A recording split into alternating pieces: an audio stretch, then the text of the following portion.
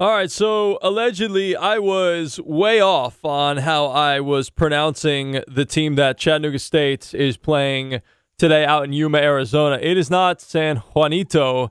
It is San Jacinto South is the team that they're playing. They are the 8th seed. And joining us right now to talk a little bit about their matchup today and an opportunity to capture a national championship is the head softball coach at Chattanooga State Blythe Golden. For a Tiger Tuesday, Coach, good morning. How are you?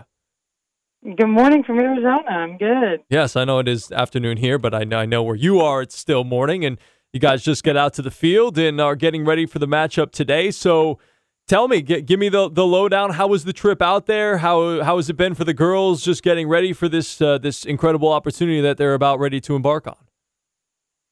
The trip out was great. I can't really say that we have many complaints. We were on 3 different flights heading out. When you try to book a trip last minute, you got to do the best you can. But we all got out here safe and sound, and we've really enjoyed our time in Yuma so far. We've visited some local areas and had some of the local cuisines. So it's been a neat trip so far. We've had practice days. 2 different times we went out and worked out, trying to get acclimated to the heat. It's pretty warm here. Dry heat, much different than at home. So that's been something to get used to. But overall, the college does a great job as far as supporting us when we make it to the national tournament and making sure that we're taken care of and that we have the accommodations that we need. So big shout out to Chattanooga State because they are extremely supportive in everything that we're trying to do for these student athletes.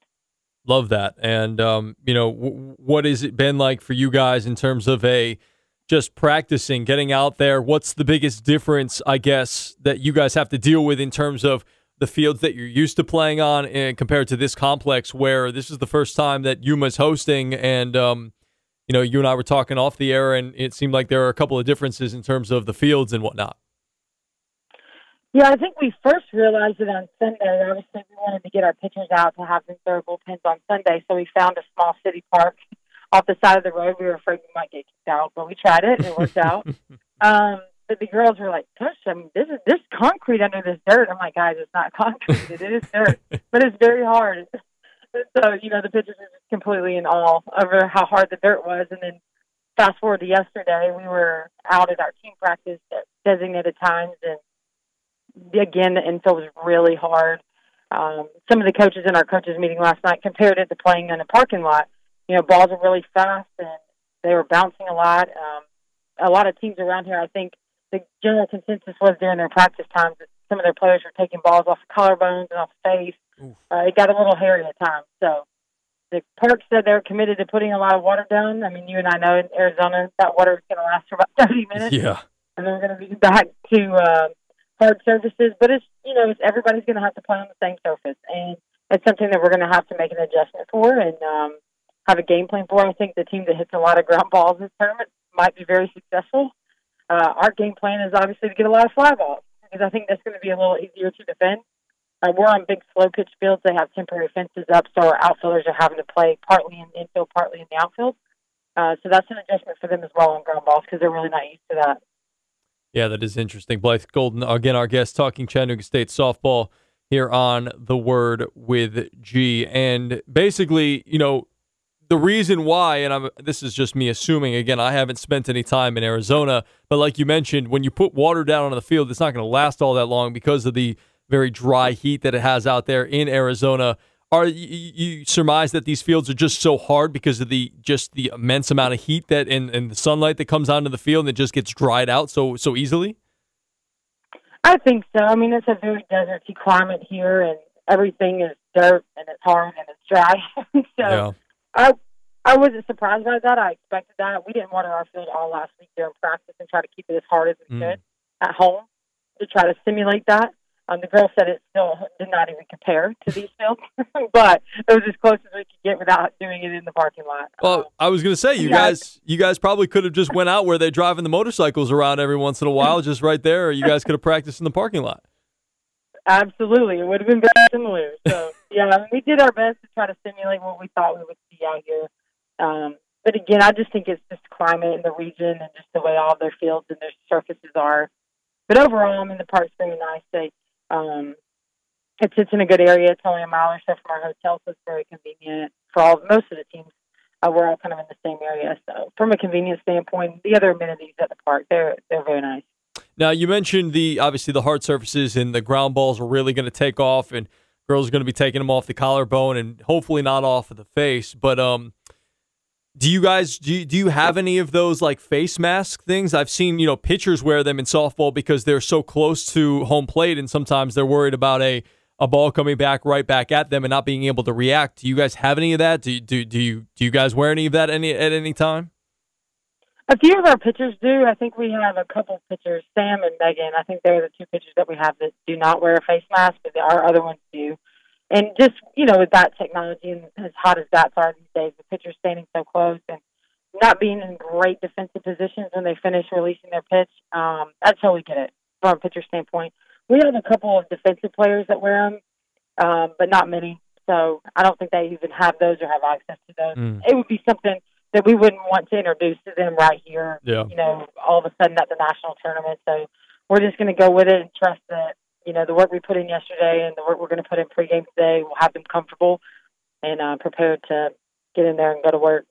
All right, talk to me about, again, Blythe Golden, again, our guest, talking Chattanooga State softball as they prepare for their first game of the national tournament here this afternoon. It'll be 3 o'clock our time, 12 o'clock your time.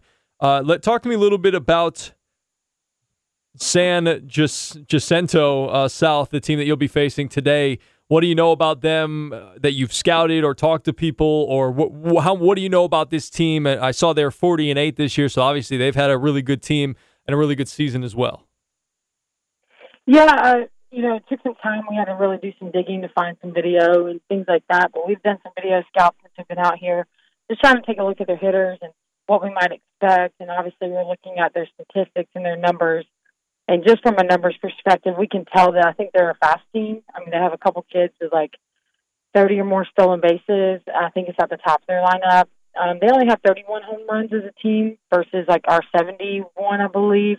We've played a lot less games than they have. So I think that's the difference in our teams as far as power and speed.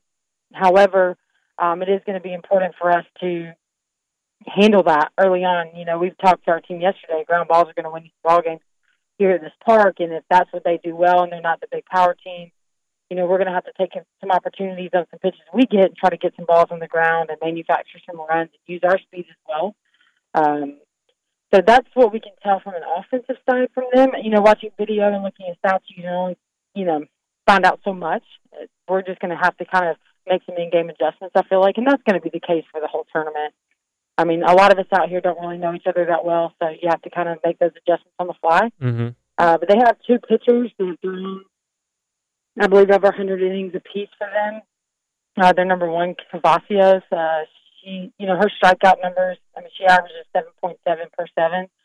So she's got really good strikeout numbers, and we've seen her a little bit on film, just trying to get an idea of what she's throwing to prepare our hitters.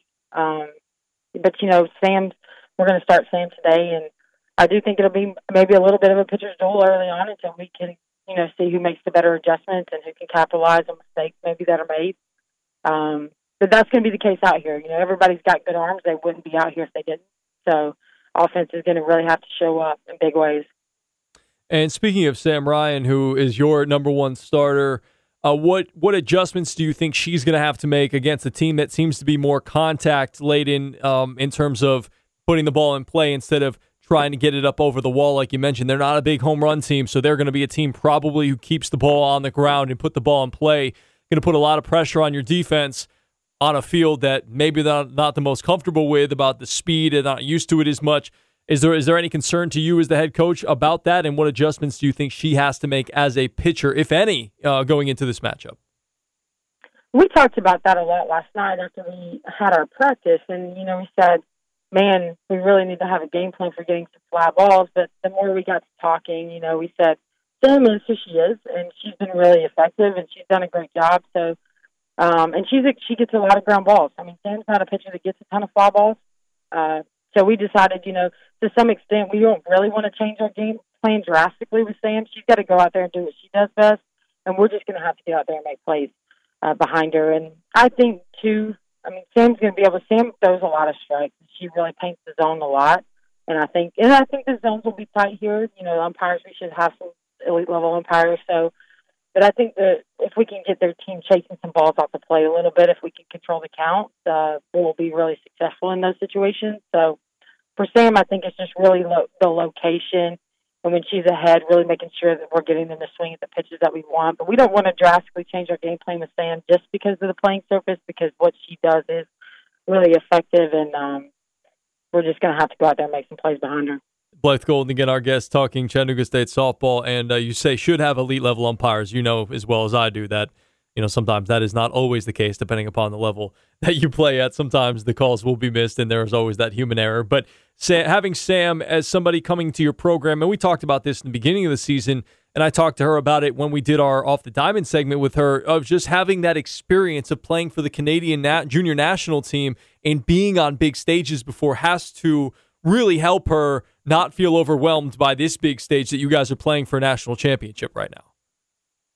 For sure. I think that's the one thing that we're most comfortable with is just Sam's maturity on the mound. Like, this stage will not be too big for her, and I know that she'll go out, and she always keeps a really steady presence no matter what the situation is, and just goes out there and goes to work. And I think that will be a very calming presence for the rest of our team, and our defense usually plays really good behind her because of that, so we'll be able to rally there in that situation. But, yeah, this stage, you know, will not be too big for her, and, you know, whether she's uber successful or you know, she doesn't have her best performance, you won't be able to tell it by her demeanor and the way that she gets out there and, you know, attacks the zone.